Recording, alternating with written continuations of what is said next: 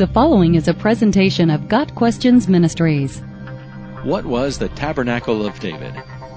The Hebrew word translated tabernacle is oel, which means a tent, as clearly conspicuous from a distance, a covering, a dwelling place, a home, tabernacle, or tent.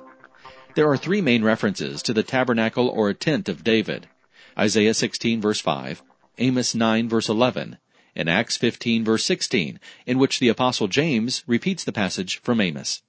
The reference in Isaiah 16 verse 5 refers to the tabernacle of David prophetically, pointing to one from the line of David who would someday sit on the throne and rule over all. This is referring to Jesus. That leaves two references to the tabernacle of David.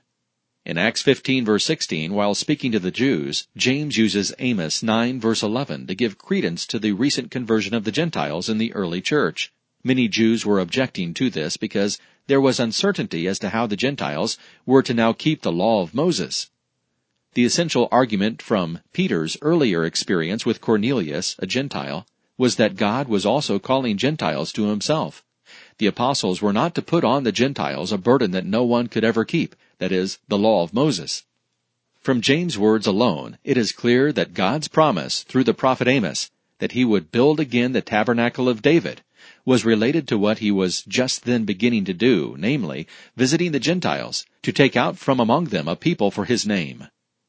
After rehearsing what Simon Peter had just told the Jerusalem Christians, that God had chosen Peter as the instrument whereby he, for the first time, opened the way of salvation to the Gentiles, James plainly declared that God's visitation of the Gentiles agreed with the words of the prophets in general, and those of Amos in particular. The tabernacle referred to in Acts 15 verse 16, then, is the house of God open to all, both Jew and Gentile, who seek him in order to worship in truth. Amos 9 verse 11 says, "In that day I will raise up again the tabernacle of David that is fallen." There seems to be reference here to a restoration of the Jewish nation to spiritual life in the end time. There might also exist during that end time, or into the 1,000-year reign of Christ, a tabernacle like the one during David's day. During David's time, the tabernacle or tent housed the Ark of the Covenant and was a precursor to the temple that Solomon would build. It was a rectangular house of worship, made with an elaborate design. Its presence and functionality, with priests, was a sign of God's favor and presence. When Israel fell away from following the commandments of the Old Covenant, the temple was desecrated and needed to eventually be rebuilt, as described in the book of Ezra. Got Questions Ministry seeks to glorify the Lord Jesus Christ by providing biblical answers to today's questions.